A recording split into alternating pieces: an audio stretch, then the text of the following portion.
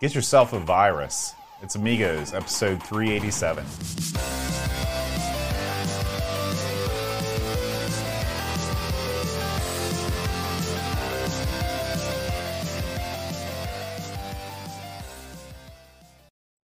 Hi, everybody. Welcome to Amigos. I'm John. And I'm Aaron. And today, Aaron, we're talking about Virus.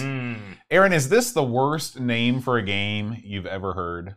Well, it's up there.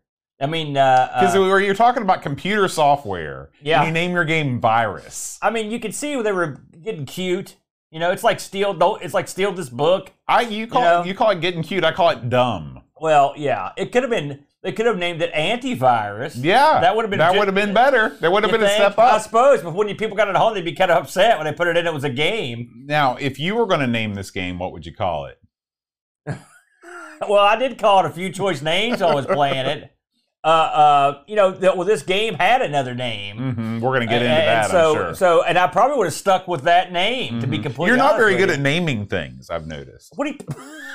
What do you say that? Well, you had the opportunity to rename ARG Presents, a game, a show you always hated the name. I never had the opportunity to do that. Wait, listen, once the ship is sailed, you can't rename the ship. I rename ships all the time. No, name any show we do that you renamed. Roseanne. We didn't do that. Now that would have been a show. Oh my gosh. You would have been on your own for that one. I mean, once you've started the show, you can't just stop and rename it, or we can start a whole new show. That's what RMC did. Here's he renamed his show. Well, that's not the same, though. And here's my thing, right? So you got the Brent on the show, right? And so I thought to myself, man, this thing's headed for the iceberg. No reason to change the name now, And so we've just narrowly avoided the iceberg for several years now. But we're still, you never know. They call ARG Presents the best show on I've the heard network. that. You really resent that, don't you? No. It's true. You should be like me and be on all the great shows. Then you wouldn't have to worry about it. Listen, it's ARG Presents is perfect the way it is. Well, you're always welcome to come in. And then you and Britt can fight to the death while I watch. Aaron, let's talk about this week's Amiga News.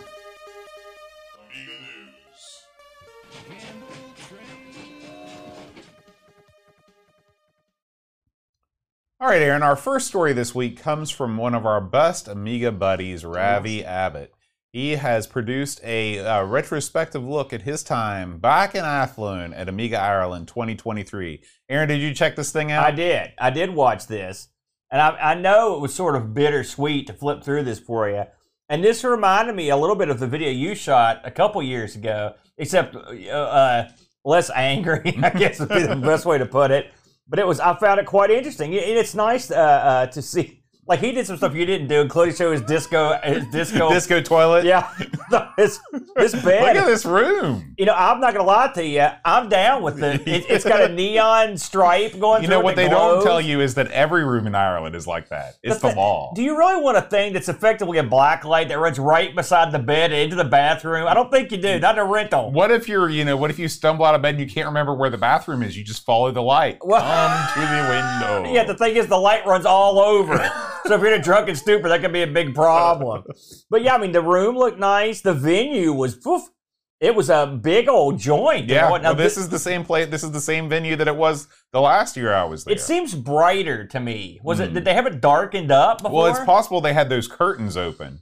The curtains behind the screen there were open, and maybe that had something to do with it. But I didn't take a whole lot of video of the venue. Most of my video was streaming in the second year. Yeah. And so, but yeah, I mean, I really enjoyed watching this. It was a little bit bittersweet not getting to go, but yeah. I enjoyed, Ravi knows everybody. Yeah. And so he talks to everybody. And it's a great video. You should watch it. This is as close, if you weren't there, this is as close as you can come to being there. I will say this now, if I may begin the burial. I tried like gangbusters to get information when this was going on, to catch live streams of stuff. There wasn't jack squat, brother. The website said nothing. There was nothing going on anywhere. If it wasn't for Edvin, who sent out some video and a little tour when it was going on, I would have been, because when you were there, I got to sit and watch like a good chunk of the Right. show. Well, now that's there the was thing. no show. When somebody's there to be a streamer, stuff gets done. But when nobody wants to stream, nobody streams. Someone should have streamed this. And what got me was on their YouTube, there had been like a test stream months ago, and I'm like, well, if they had a test stream, maybe the test failed. And they're like, screw it, we're not doing nothing. Yeah. But I mean, you got to remember, people like us that don't get to go, we want to see the show. We didn't get to see nothing. So thankfully, they took some photos and some videos of some of the guest speakers and stuff that are up there now. But yeah, I felt like I was getting jobbed out when I was looking for this thing. I got kind of hosed. But Ravi, great job as always. There's the highlight of the show. Just box after box of Krispy Kreme donuts. I like that. Yeah. Good video there, Ravi. Oh, I'm going to put Ravi over, by the way, Bode. So guess what I got to do yesterday? I got to catch Ravi's live set, brother. His DJ set. It was great. I don't get to see him live very often on YouTube. Man, he lays it down, formula style. It was a lot of fun. So if you haven't caught Ravi's live stream, I believe that's on that channel's called the Formula or Formula. It's called Formula. Yeah, check that out. It's great. It was very, very fun. Yes, I had Edmund says he only put up pictures because I nagged him. You got that right. That's what I do, brother. All right, Aaron. Next up, we have an article on Hackaday. I know you and I both enjoy the old Hackaday. I do. An unexpected Amiga network interface. So this is a new Pi-based network adapter for the A1200. This thing is great. Of course, there are network adapters out the yin yang for the 1200, but they most of the time they use the PCMCIA slot. They're also usually old. Right. Like I've got an old one, but it's old. Yeah. This one actually it sits right on top the Amiga 1200's rarely used real-time clock port.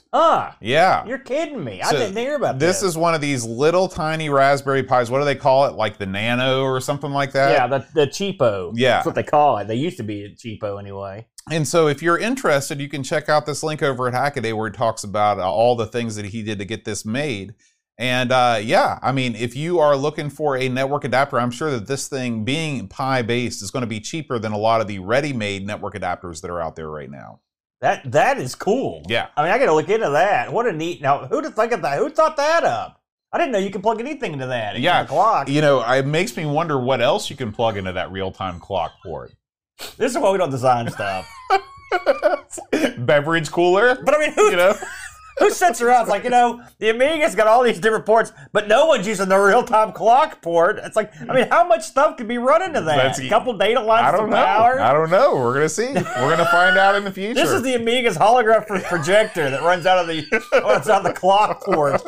Give me a break. You got a little Princess Leia poking up out of your 1200. I'd love it. Three-dimensional guru. Next up, Aaron. This is the latest video from one Chris Edwards. Chris is a busy guy, isn't he? I've heard that. So this is what he does, okay? I'm going to read directly from the YouTube description. All right. Okay. He prints some he 3D prints some rear plates for the tower. He installs a video toaster. He realizes it won't fit even though it has 2 slots. He plays some games, tests some demos, and listens to some of his Chris-Miss music. Yeah, his Chris-Miss music is god-awful. It was like something like Slayer or something. Not my bag. Nice. But Christmas time, that's the word. They're affiliated with Satan. That's true. You don't want them in your Christmas party. So I did watch this. By the way, just look at Chris Edwards. It looks like he just stumbled it up a 6-day bender, this guy. And so the gimmick here is he's got his 4000T. He's gonna put this video toaster in there. Well, video toasters are these double slot cards. Yeah. Listen, you see all those slots, Bo? There's like 1 million slots in there. See, you're getting suckered. He should have used the clock port because he can't use most of these slots. Oh. And the only slots he can use and everything he wants is the one where it just hangs there with no screws. So he's like, well, I guess I can rig something up. So you're saying that like the A4000, the pinnacle of Amiga hardware engineering, never was able to benefit from the video toaster. No, I'm not saying that. I'm saying the configuration that Chris Edwards wants to use that won't fit because he also wants to have like a video card and every other crap. Oh, okay. Think of who you're talking about. It's not like he's like, I'm going to have one Amiga and I'm going to dedicate it to this. No. He's got like 1,000 things in there. He's probably got a multi-port on his clock where he's just got cords and crap piggybacked on it. Right. So some of this video is him just sticking this thing in here and trying to figure out how to make it stay in and stuff. Which I've done something like this in the PC. Sometimes stuff don't line up right or whatever. But he gives a great dissertation about how, like, this is part of owning an Amiga. And he goes, but I love it. It's the best. I'm like, no, it's not. It's the worst. It's the worst part. When I look at this tower, I think about, remember where there were these projects to towerize various Amigas, like the A1200 tower and stuff like that? They exist, yeah. What if you took it the other way? Miniaturized it? Not meant, but like just laid it down on its side. Well, pizza box style. It's still the same thing. No, because then it's not a tower anymore. Well, a lot of people, I used to do because you set the monitor on top of it. Yeah, it's a marketing opportunity. Well, listen, towers were all the rage back in the Disney. What was the deal with the tower back then? Why don't you want a tower? No. Towers were the death knell of interesting computer designs. Well, listen, towers are good, and I'll tell you why. Because it's funny, things have come full circle, if you'll indulge me here. So back in the day, you had those big, flat, stupid-looking cases. They were big metal deals. No, the big square metal deal. Okay. The big thing. And PCs. I'm not talking about the wedge. The wedge is gone. Okay. Everybody had them. And people are like, man, these are some big, crazy cases. Mm-hmm. I want to set my thing on the floor because I don't need this thing up here on the desk. And they're like, oh, okay, bam, tower case. We'll set that sucker down on the floor, right? So then people just stuck it in the floor and had all the cables running their desk. They were happy, right? Well, something happened. Something got released in the water or in the air, and people are like, I could take this big, stupid, ugly box, I'll put some lights in it, and I'll put some crazy crap in it. What about the window on the side? The whole thing. And they're like, well, wait a minute. No one can admire this because I'm a geek. Mm-hmm. I need to have this somewhere people can admire it. So now they're bringing this crap back. Yeah. It's all coming back up. That's why you got all these goose with LEDs and stuff. Listen, do we put LEDs and crap in a toaster or in a freaking weed eater? We don't. Most people don't. Maybe a couple guys. No, that sounds pretty good. Yeah. You're going to put some LEDs in a toaster? Weed eater. But I never looked at it like, I must be the mutant, but I never looked at the PC tower like it was a piece of art. Because it wasn't a piece of art, it was a boat anchor. The big metal thing. All it did was try to screw you. I guess if you're a repair person, you look at this stuff differently. Yeah, it's not a happy thing. It's going to break. It's going to crash. It's there to screw you. It hates humans. It's funny that you mentioned that because I guess as a repair tech, the only time you really ever looked at a tower is when it was acting up. The rest of the time it's just under the case. It's like when you're a principal. You only ever see the kids when they're acting bad. So That's right. Yeah. That's right. So the way I felt about it was like I was not happy about this. Listen, say what you will, but the wedges, for the most part, back in the day, there weren't a ton of people disassembling the old C64, the Coca. They just weren't. There was not that much in there. You didn't screw with them. But these big ugly things, big ugly fans, they suck in dirt and they push out pain. And that's all they're there for. But now everything's got to be fancy. So you're not signed up to buy like the aquarium PC case like LGR reviewed or anything like that. You know what I like? And you've got one because we're using it right now. That little tiny box that hooks to the back of the monitor. Well, I don't have to see nothing. And if that thing goes bad, you literally drop kick it into garbage. Yep. You're done. Buy another I'm out. one. Yep. All right, Aaron, we move on past Chris Edwards and onward into the future, onward into a new video that I found from Jan Beta. Hi. Now, some people say his name is Jan. Okay? No one says that to his face. Yeah, but I do. I call him Jan. You call this guy Jan? In my mind. He's super famous. I know. Who are you? So it's funny how this guy's super famous, because look at him. Look at his face. He's just like a normal dude. He looks like a normal guy. Yeah. He doesn't have... Look how fancy. Yeah, he doesn't have, sort of the suaveness that your Neil has, but he gets the job done. Job number one, put your 1200 in a crystal clear case. This is the prison 1200. Yeah. It needs one of Jack Flack's prison monitors to go with it. He'd have the full thing. That is pretty nice. So anyway, he's like, you know what this thing needs? You've got the clear case. It's time to put some black keycaps on there. Yeah. Now, That's what it'll cost you. If there's one thing I know about the Amiga community, it's their continual fascination with keycaps. Well, we really, can't stop talking about them. Listen, it's not. You just, never hear the Coco that. community talking about keycaps. Oh, you do. I'll tell you that. But you listen. Do you go back and do you go out and look around in the non-Amiga world? No. Of the kit PC people, all the boutique PCs, they're all. It's the keyboard, micro switches. the keycaps are into all this crap. So it's not just Amiga; it's everywhere. Okay. Just an Amiga, you pay an extra 30% for those keycaps.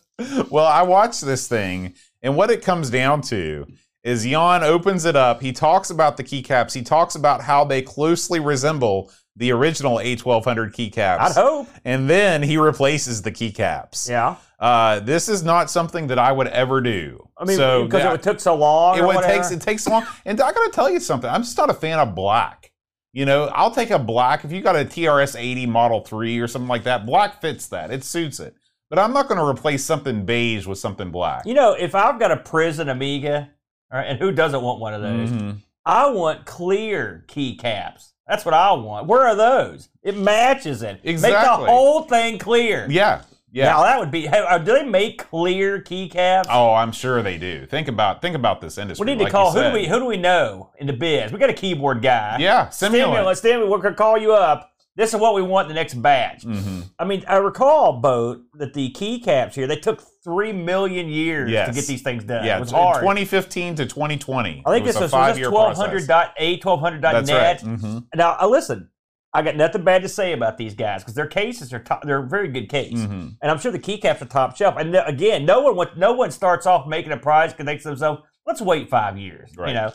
So, and looking at the keyboard here, it looks good. I mean, if that's your color, Right. I think maybe a red would have looked nice on the clear. Any color but black. Well, I mean, but black is the color. Basic black is coming back, as they said in shock treatment. But I would like to see a little something different. I like the glowy keyboard that I got in there. How about something that that's awesome with the LED? Yeah. So when it comes to like outside of the computer case world, you're all about the LEDs. Just keep them out of the computer case. Have you seen my cool keyboard? No. It goes like it waves of LEDs doing all. It's like acid trip. See, that's what I want. It's hard to go back. And my Mister, same thing. It's just doing all that crazy stuff. When you've got a keyboard like that, then you just goes like, well, here's my beige one. Not as cool. Yeah. So there you go. Yeah. But I mean, it looks good. And Yeah. this guy's a stud. You made fun of his name, but I watch his stuff. It's great. He knows way more than we can't even breathe this guy's air. That's true. What are we talking about? All right, Aaron, we finish up this week's Amiga news stories with the new Amiga Attic. Amiga Attic issue 18 is at the printers. Boy, was I surprised at this cover. And look who's on there. Yeah, it's Garth. It's our boy, Garth. No. He's not my boy. What? You don't like Dana Carvey? Not especially. I like Dana Carvey. I don't hate him. Actually, I don't really like him. Oh. That's a lie. But I like the character Garth. Why? Because he looks like this one girl that played clarinet in band.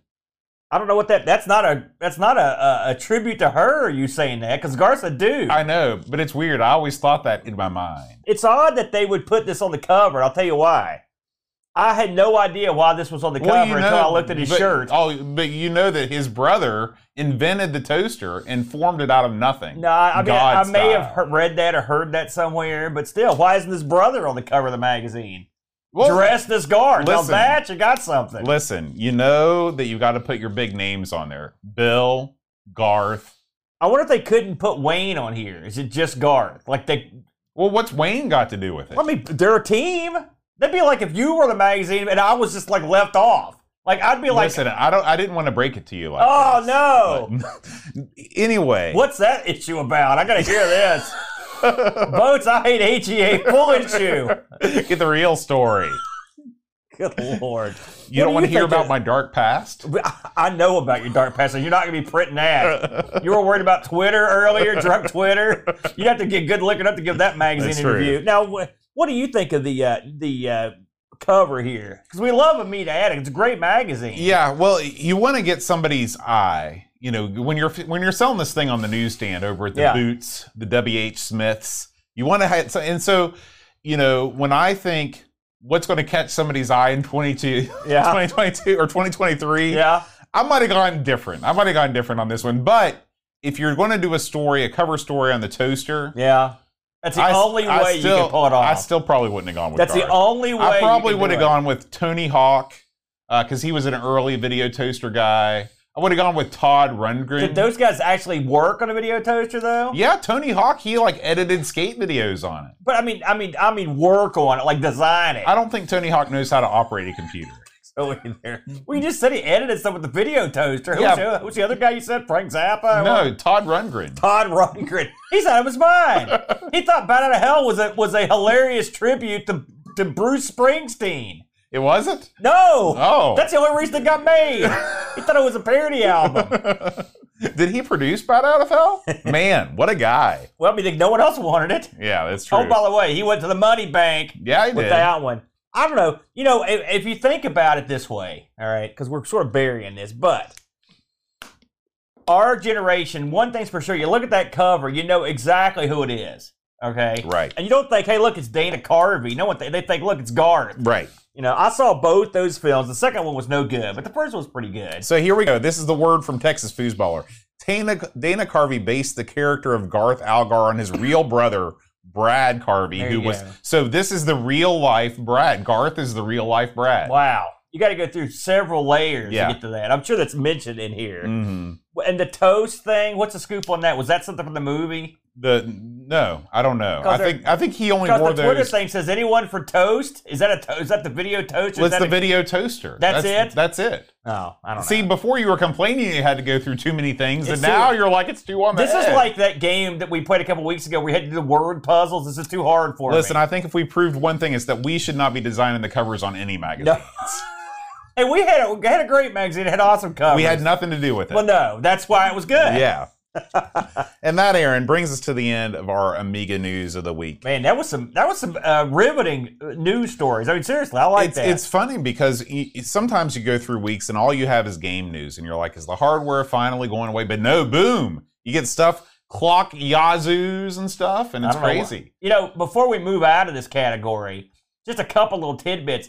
You know, remember a couple weeks ago we covered that story where Doug had taken his Amiga online. Yeah. He was all that crap with YouTube and stuff. Mhm.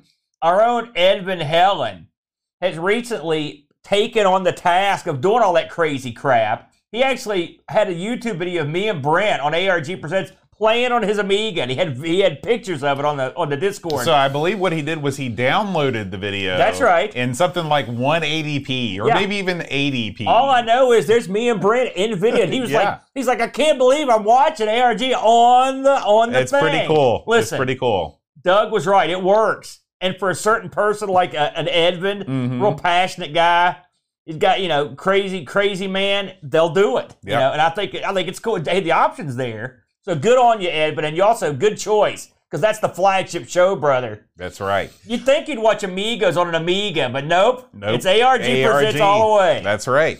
All right, Aaron, it's time to talk about sponsor of Amigos, Retro Rewind. You know, if you have an Amiga and the Amiga is either acting good or acting bad, say you've got one of those tower Amigas. Yeah. And you're real scared because it's acting up and you don't want to get in there because you're talking about money, brother. Money, if you want to get rid of this thing on the third-party market, Yeah. you can't have telltale signs of Radio Shack soldering iron on the board. Wait a minute, they sold some decent soldered irons, but most of them were garbage. Yeah, You're the right. one that I have is not great. So Well, you gotta blame the tool. that's it. Shouldn't talk to me like that, Aaron.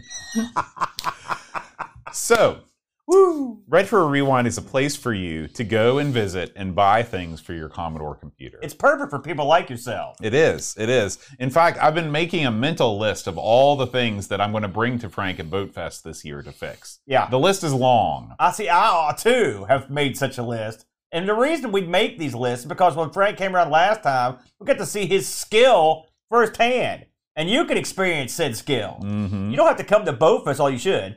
But if you have problems with your various Commodore or color computers, you just send them up to Frank. He will take care of you. He will take care of all your issues if he can. If they're fixable, he can do it. Why? Because he's not a scrub. This guy's been in the business for decades, double decades of action at the highest level, featured on TV. He's a big deal, right? And he's got big skills to take care of your issues, Boat. Yes, that's right. And you can load up your cart with goodies, whether you want a HID mouse adapter, maybe you want an A600 accelerator, or maybe you just need to get some caps. You can load up your cart and use promo code Amigos10 at checkout. Save yourself 10% off the already low prices at Retro Rewind. We thank Retro Rewind for being an official Amigos sponsor, but most importantly, we thank them for being such a great member of the retro community. Hey, let's put Frank over, by the way, because Amigathon's coming up, as you know. And of course, we've already opened the floodgates on the Amigathon, and Frank met all bids up to $500, so he doubled it up effectively. Yeah, so thank you to Retro Rewind for matching the first $500 in donations. We appreciate that, and if you'd like to check out what's going on with Amigathon this year, head on over to Amigathon.com, and in just 3 short weeks, Aaron, we will be going at it for 12 straight hours. Yes, we will. It should be a lot of fun, Boat. And I'm looking forward to playing tons and tons of Amiga games, and maybe not necessarily other games that we may avoid thoroughly. All right, Aaron, let's talk about Virus.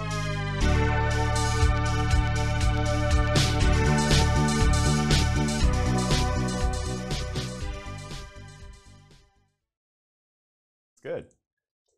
All right, that's the love theme from another game because Virus has no music. we stick something in there. So, boy, let's talk about Virus, Boat. This poorly named game, released in. Now, this is something, all right, because I know where this is going to go. But let's get it over. This thing was released way back in 1988. Old game. Yes. All right. Came on 1 disc in the tradition of the author. And developed by a fellow named David Braben. Now, Boat, this guy's kind of a big deal. Oh, yeah. I mean, I go way back with the Braid.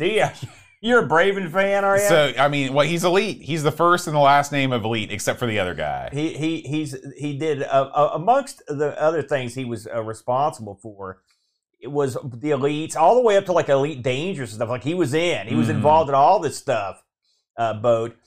He was involved, of course, in the game today, plus the predecessor to this game, which we'll talk about, called Zarch.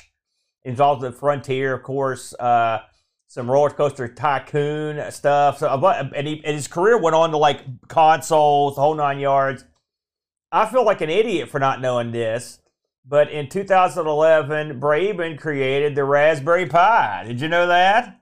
Because I didn't know that. I don't think that's true. That's straight out of the thing. It says he was involved in the Pi project. He was involved in it, but he didn't form it out of nothing. I don't think he just pulled it up from the ether. There's a guy called Eben something that is actually the guy behind the Raspberry. Steven? Yes.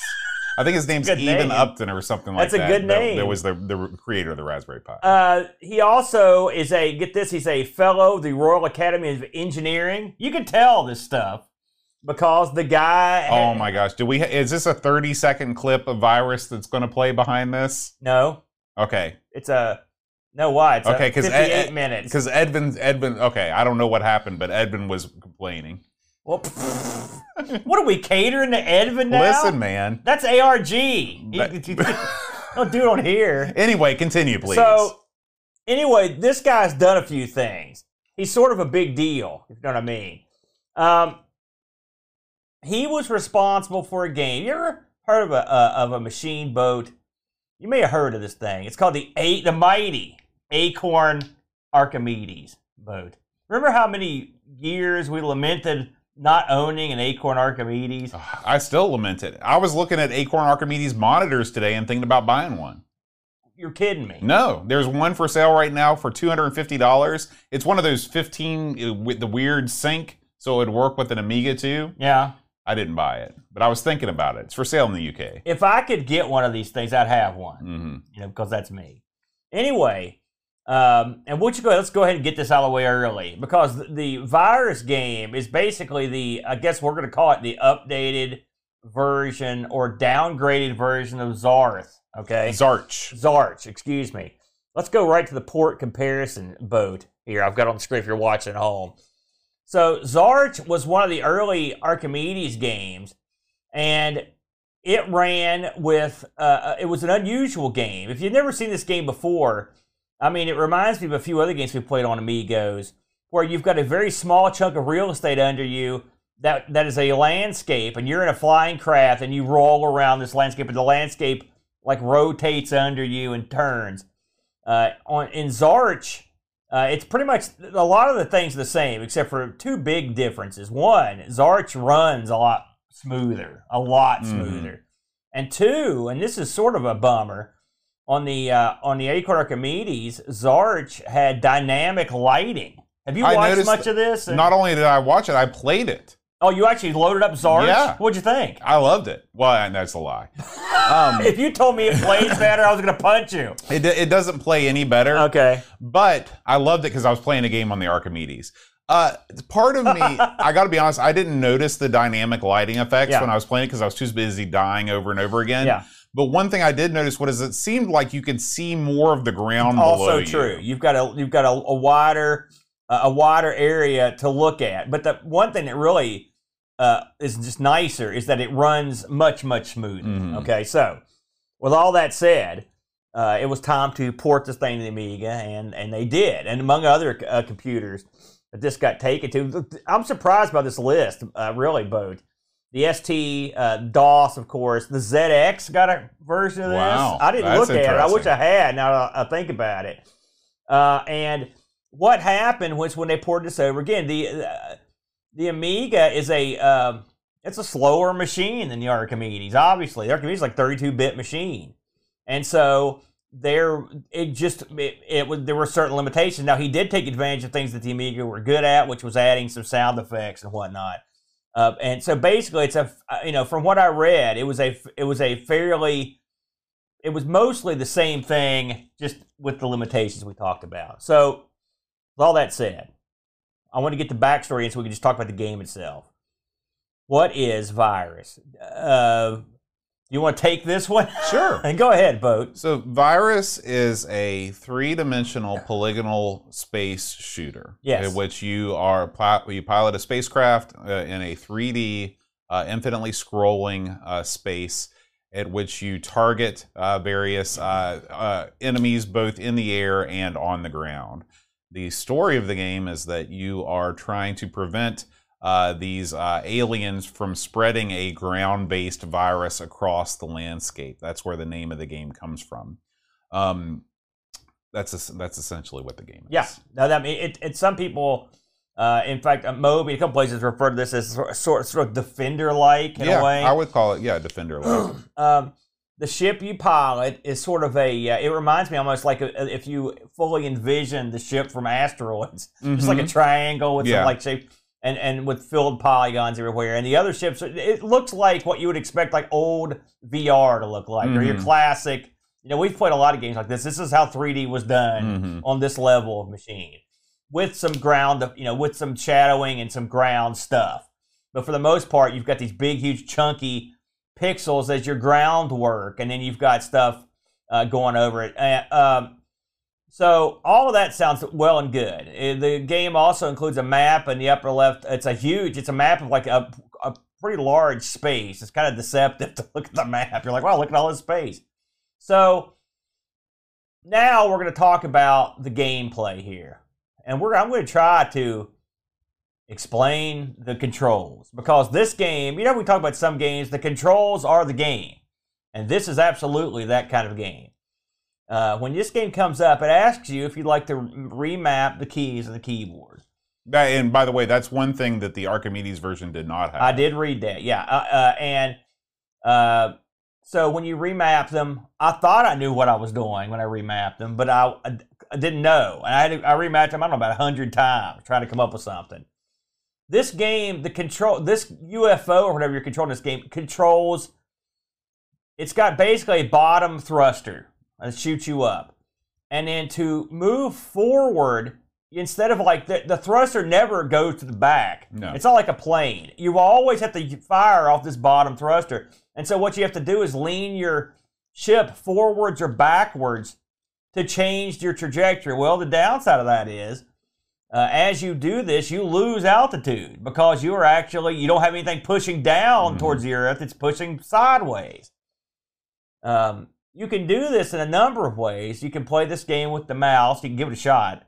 You can play it with the keyboard. You can give that a shot. I tried both. And in full disclosure, I was god-awful at this. In fact, it's embarrassingly bad. When I first started up, I could go straight up, and then I could attempt to do something and crash. I did that hundreds of times trying to play this game.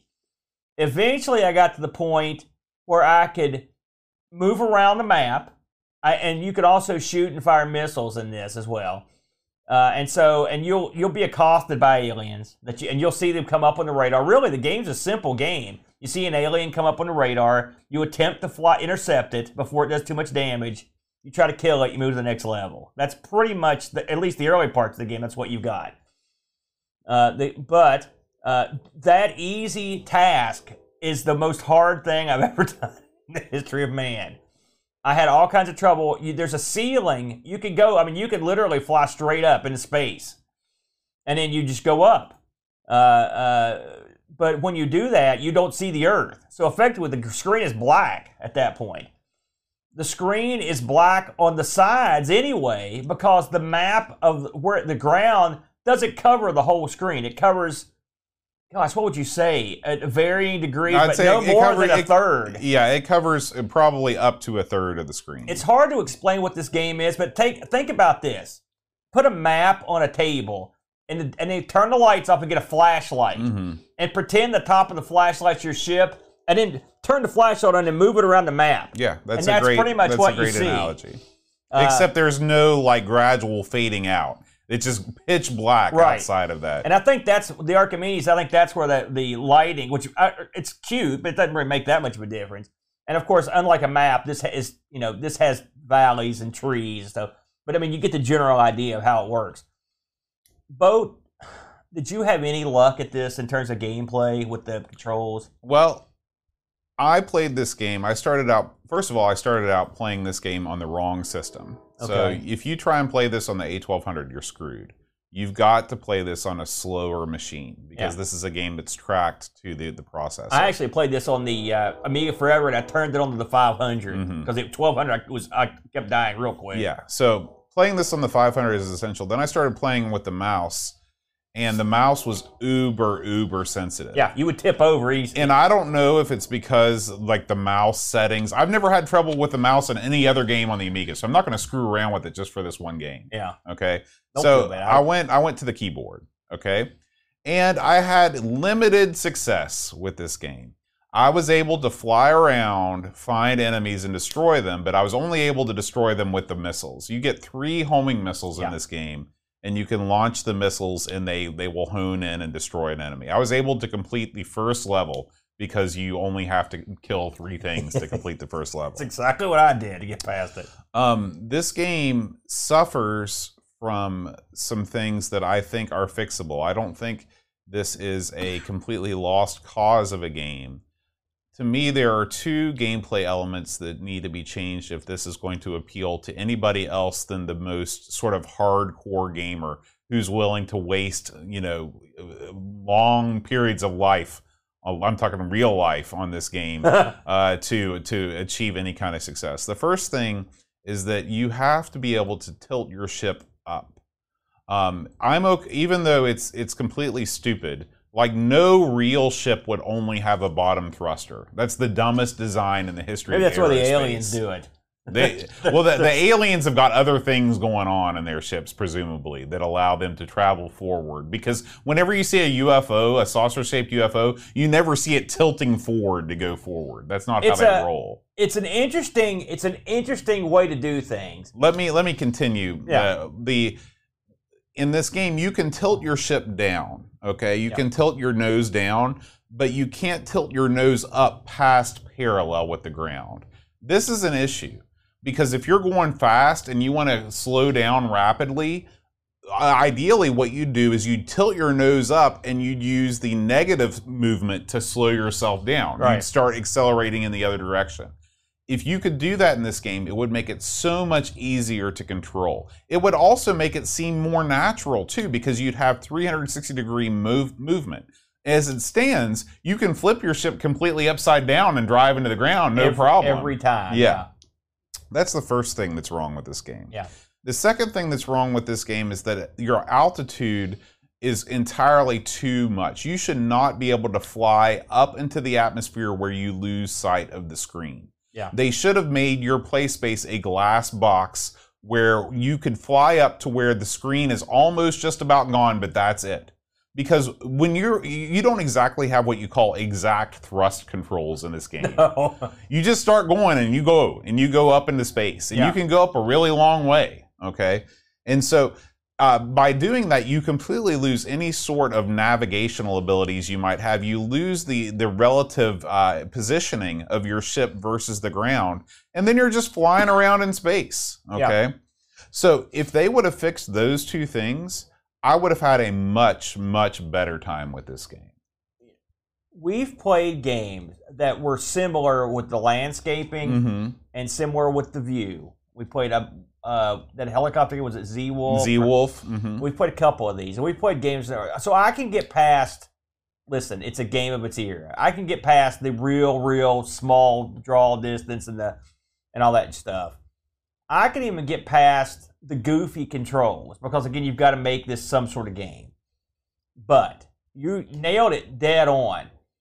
The game, why would you not make it easier just to slow down? Mm-hmm. Why? I mean, there's a button that will flip your ship, but by the time you're in a free fall, you're boned. Mm-hmm. There's no pulling it out. You're done. All right, you're gonna hit something, the water, the ground, whatever. And so, at the end of the day, what you've got here is something that's really. This game, I've seen this game a million times in little highlight reels of the Amiga or something. You see because it's real striking, the look of it. Absolutely. You've probably seen it. We didn't know what it was, but we've seen it hundreds of times. Yeah. But when it's time to play the game, it's not fun. It's frustrating to me. And now this game had a rep. I read about it before I even played it. Listen, this is tough on beginners. Yeah, they're not kidding. Well, guess what? I'm a beginner, and if you're too tough on me, I don't want to play your game. I think part of it is this game was probably a game of its era because it's one of those games that came out. People are like, "Holy smokes!" You know what this game reminds me of? This game reminds me of a three-dimensional lunar lander. I almost made the comment when you were talking. I agree. The problem is that when you're playing lunar lander, you're not fighting off enemy jets. Yeah. They should have included a mode in this game called Dumb Guy Mode, where you can free fly mode, where you just fly around, you practice landing, you practice taking off, you kind of play as a tourist, because this is a world that you want to fly around in. This is a world with lots of little touches. There's buildings, there's different types of foliage. When you drive across the ocean, you see the fish jumping out of the ocean. This is the type of game that begs for a free flight mode that just lets you get used to the controls and get used to flying around without having to deal with the hassle of other craft trying to blow you up. Yeah. I will say, occasionally I could shoot stuff, but it was very rarely was there any skill behind it. I would just get lucky. Well, even as we're watching this playthrough, and this guy obviously he's better than we are. But if you look at his attack pattern, what he essentially does is when an enemy gets by, he just scattershots fire in every conceivable direction. Oh, there's no way you can hone in on the enemy. This is not you're not going to be a sharpshooter in this game. You're just going to spin around and shoot like a maniac. Mm-hmm. The map in this, the map seems fine. It shows you where stuff's at. It shows you where to go. But getting to those points is frustrating. I'd almost wish it didn't happen because you're trying to get somewhere. If it didn't matter where you went, it would be easier because you can't get anywhere. Yeah. Now this game, you can tell that when Braben designed this game, he wanted to give it some personality, and he didn't just make, like in Defender, you're fighting against these alien guys. There are different names. The crafts are all different sizes. They all have different characteristics. There's the seeder that spreads the virus. There's a drone that can mutate into a mutated drone and become more deadly. There's a thing called a pest, which is a magenta and yellow octahedron, which always heads towards your hoverplane. All these things are great, but here's the reality. When you're playing this game, you never see any of that. All you see is some random shape zoom towards you and either destroy you with a bullet or run into you and cause you to die. Yeah. That's all you see. I know. Listen, I knew when I saw this come up and we were playing it, and I was like, here, I'm going to go talk about this game today. I was like, this is going to be a struggle. Because for me to comment on the game, I like to have made some progress. I got to the third level one time. And I killed some stuff on the first level with my guns, and I used the missiles and killed some stuff. And trust me when I tell you, it was pure luck. The number of times I died in this game is like the number of times you would blow up lemmings in the game, just hundreds and hundreds of times. Bang, bang operation, and you start over and over and over. I started saving my games on the computer so I could I got a guy to save the game. Yep. That's no good. Mm-hmm. When you kill one guy or two guys and you're like, okay, let me save the What game. you're describing is Yolanda at this point. Because, I mean, it's Yolanda. literally, oh, I did one thing right. Now let me, save my progress so I can go on to do the second thing. Now, am I saying this is as bad as Yolanda? No. This game is fine. It's not bad at all. It's just way, way too difficult, and it's a product of its time. I had more fun playing Yolanda. That's a lie. There's no way you could have had because more it was fun with it. Listen, Yolanda, I could at least tell where it was going on. I could move my character left and right, which is more than I could competently do in this game. Now, listen, I'm freely admitting that I might just suck. Okay, and I haven't looked at the reviews we got. So if other people are like, listen, because the reviews this thing got, which I might as well go ahead and talk about them real quick, they were stellar, stellar reviews. And this game was highly regarded. The people over at Lemon give it a 7.47, and again, that's gonna be a tough bunch. Amiga Computing 87, AUI 8 out of 10, Commodore User 9 out of 10, the Games Machine 83. I will say your Amiga buried it with a 53, but the average magazine rating was 74, and this thing won lots of awards and stuff too. Like, get this, Boat. This thing got it was named in tons and tons of top lists. Like there was a version of this that got released on the PlayStation. I heard about that, Virus 2000. This was voted the 5th best game of all time in a 1991 issue of Amiga Power. Okay? So clearly someone was having some fun with this that we didn't have. Yeah. Did you get any action on this? Yeah, we got tons of Discord reviews. Maybe they can fill us in here. David Hearn Ryder writes, Virus is a very challenging 3D shoot 'em up with challenging controls. It requires a different strategy for the different enemy types, and you'll die many times as you work that out. I think they improved it from the Acorn version, and it truly was a next-gen game back in the day. Well designed, but brutal. I still have a soft spot for it. 7 out of 10. Yeah, there you go. David Z writes, wow, what a mix. The actual gameplay was horrible, but I just loved kind of just flying the ship all around. I only played for about 2 hours, and I never actually blew up anything, but I sure as heck crashed about 4 million times. I did play on WinUAE and had to slow everything down, but maybe I should have slowed it down a bit more. Sound was okay, but could have used some music. The 3D engine was great, but as always, I flew too high and I never knew where I was. Map helped a bit, but then I would just kind of crash down as I tried to get lower to see what was going on. 5 out of 10. Lord Soup writes, Virus. Looks great. The static camera, while liberating for the CPU, really doesn't work. Controls are really twitchy and I find unintuitive. A game way ahead of its time, and I commend the coding of achievement. A modern twist with rear camera and longer draw distances could make the idea into a game I want to play. Sorry, Mr. Braben, you didn't draw me in on this one. He also reviews Zarch. He says, it's worth mentioning Zarch, the Archimedes and PC version of Virus. Better draw distances really help this game. 5 out of 10. Pajako6502 says, okay, I got this. Up, left a bit, right a bit. Tilt forward and thrust and whoa! A technical marvel on a 16-bit machine, but I found the difficulty curve not only with flying too much too, but even the aerial dogfighting was tricky. I'd fly around trying to find some baddies to eliminate and trying to work out exactly where I was shooting from a third-person view meant either getting blown out of the sky or smacking into the fantastically rendered scenery. Missiles helped a lot, but they are limited. Along with the limited view area, this one is not an easy one to pick up and play, and for me, this probably would have worked better as a game in first-person view. I've tried a few times in the past to play this, and always end up walking away frustrated. Maybe one day I'll get it, but not today. 5 out of 10. Level Lord writes, I had high hopes for this game, and I'm sure I played it a long time ago, but doing so now is fairly disappointing. Main issue for me was constant fight with gravity while trying to shoot stuff. If I would be able to split controls between keyboard and mouse, it would be a different story, but no, it's one or the other. Comparing this game, because the concept is very similar to my favorite shooter on the Amiga, Z-Wolf, this one can't even come close to it. Just to add, maybe it was unplayable due to the speed of my system, but anyway, no fun. 3 out of 10. And Virus review from Z9K9. He writes, there aren't many games with completely original control schemes, but the seldom imitated Virus is one. From a third-person perspective, it elegantly compresses both direction and pitch in a smoothly context-sensitive fashion onto the singular plane of mouse movement, which is hard to comprehend at first, But rather than study, this is better approached as a perceptual motor skill, like riding a bike, where fluency is simply acquired with time. The reward is a vocabulary of moves distinct from any other flying game, blendable with fully analog precision and graceful flow.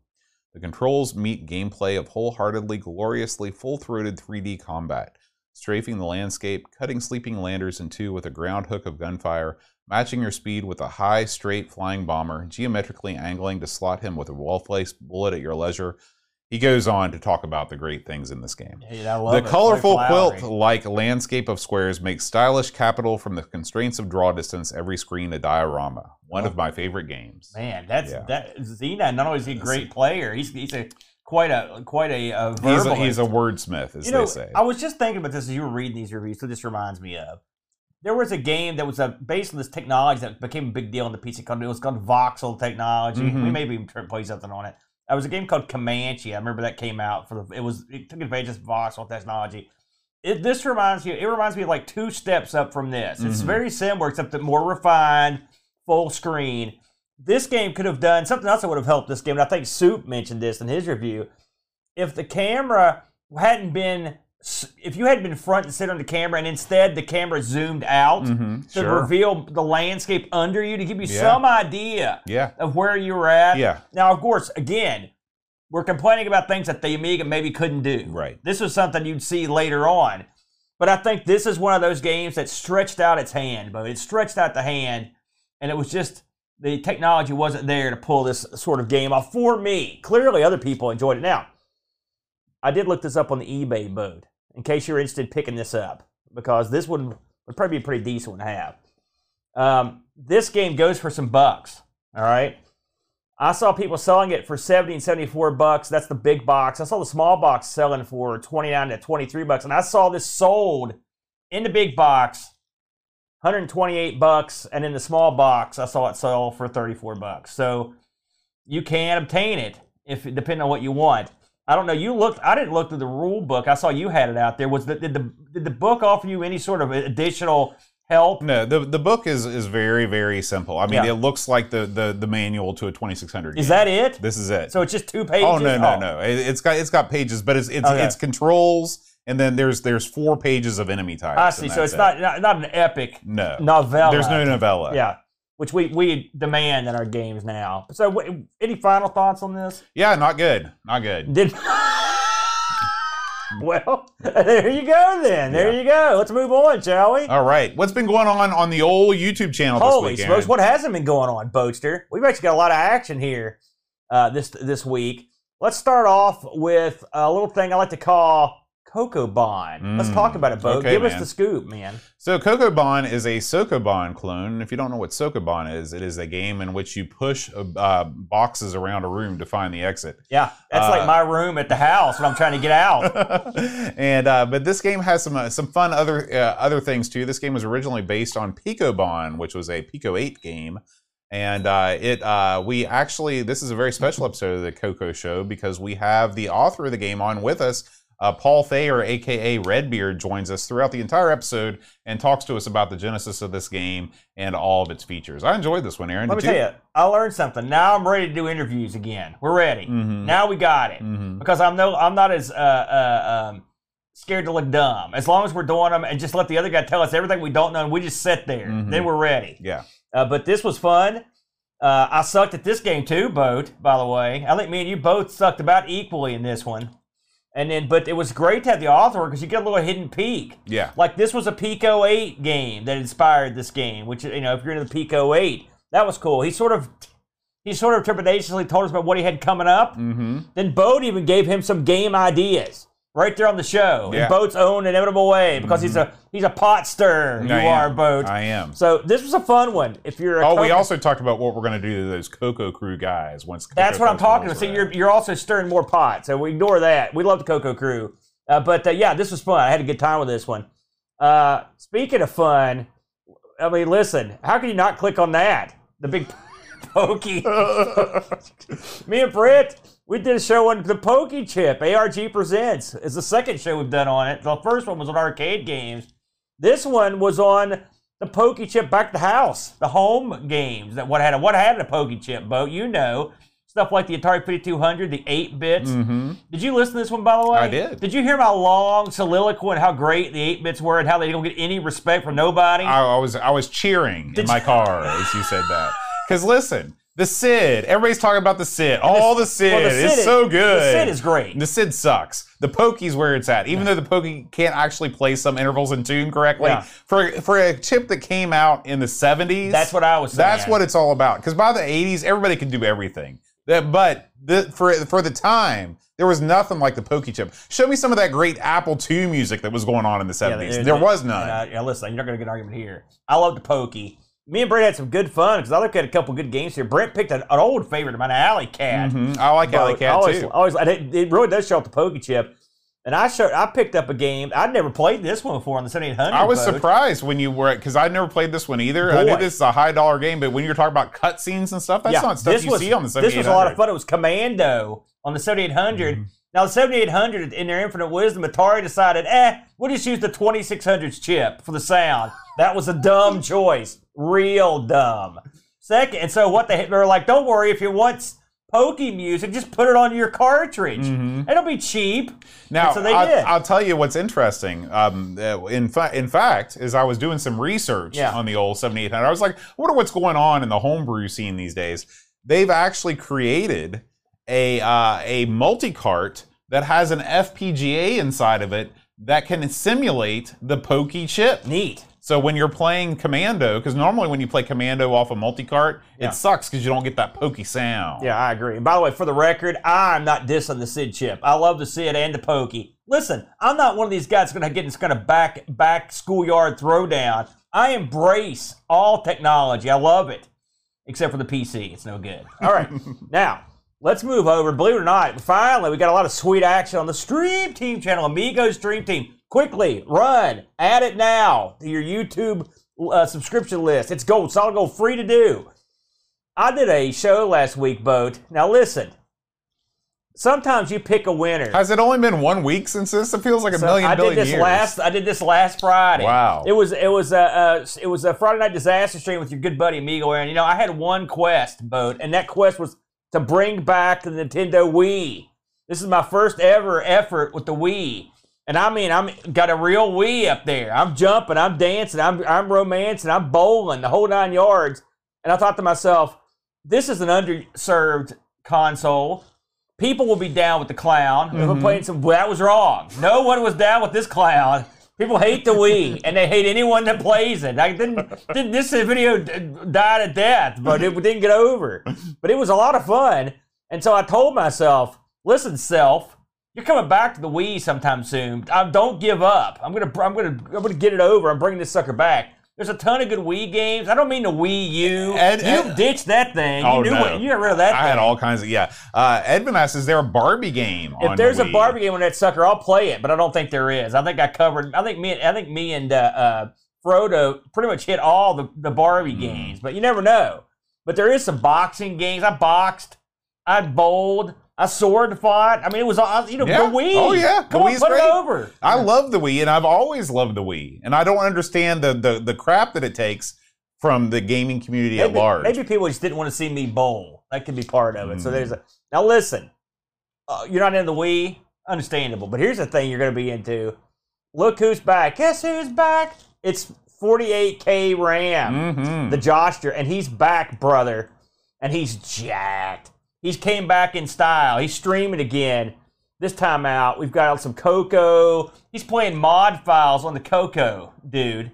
And guess what? They sound primo. Did you know you could do that? No. Mod files on the Coco. You could do it. You could go home and do it right now. How do you do it? He shows you. Oh, I'll have to watch it. He's not some kind of homeless hobo. He knows what's going on.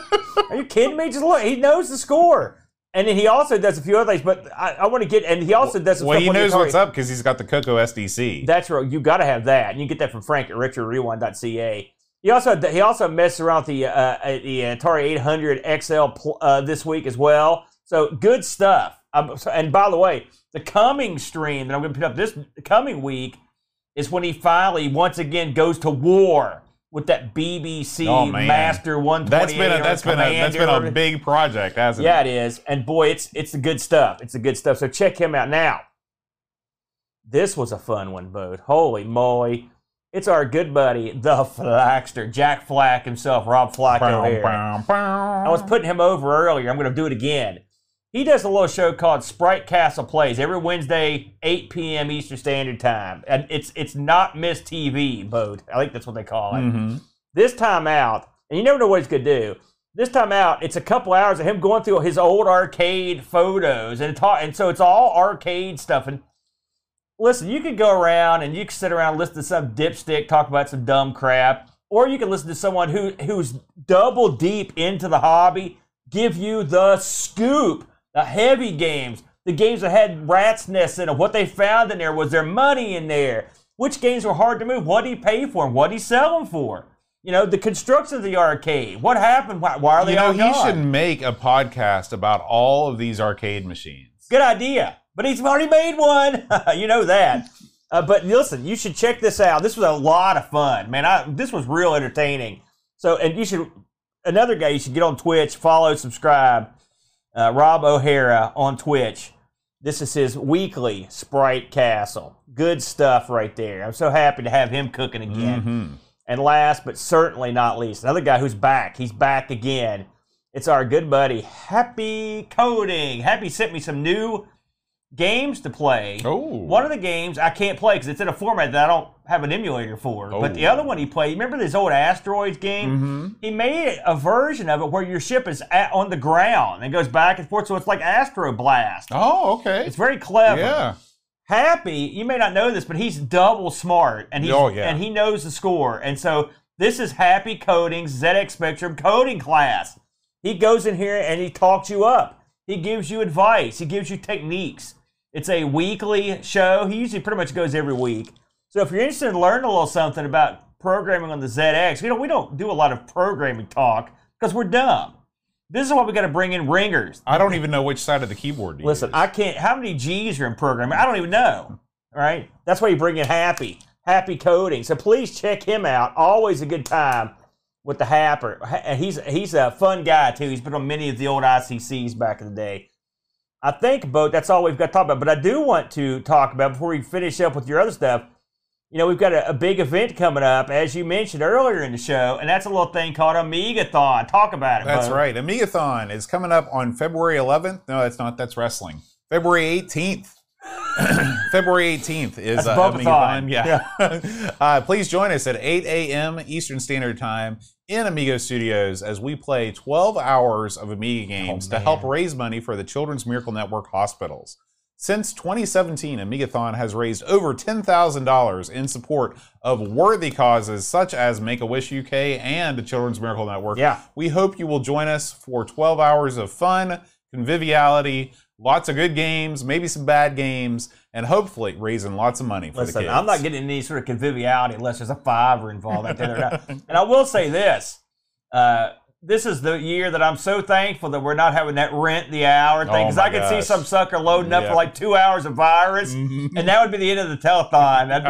They'd have to put me in the Children's Miracle Hospital because I'd be down. I'd be down for sure.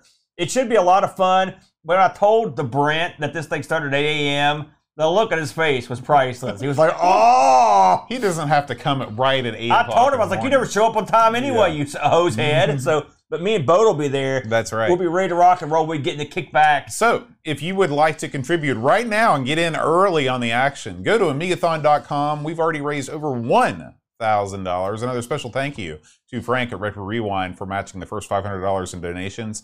And we hope you will join us in just a couple more weeks for Amigathon 2023. It will be a happening, Bo. Yes. It will be a happening, my friend. All right, Aaron, what's coming up on Amigos next week? I'm afraid to look.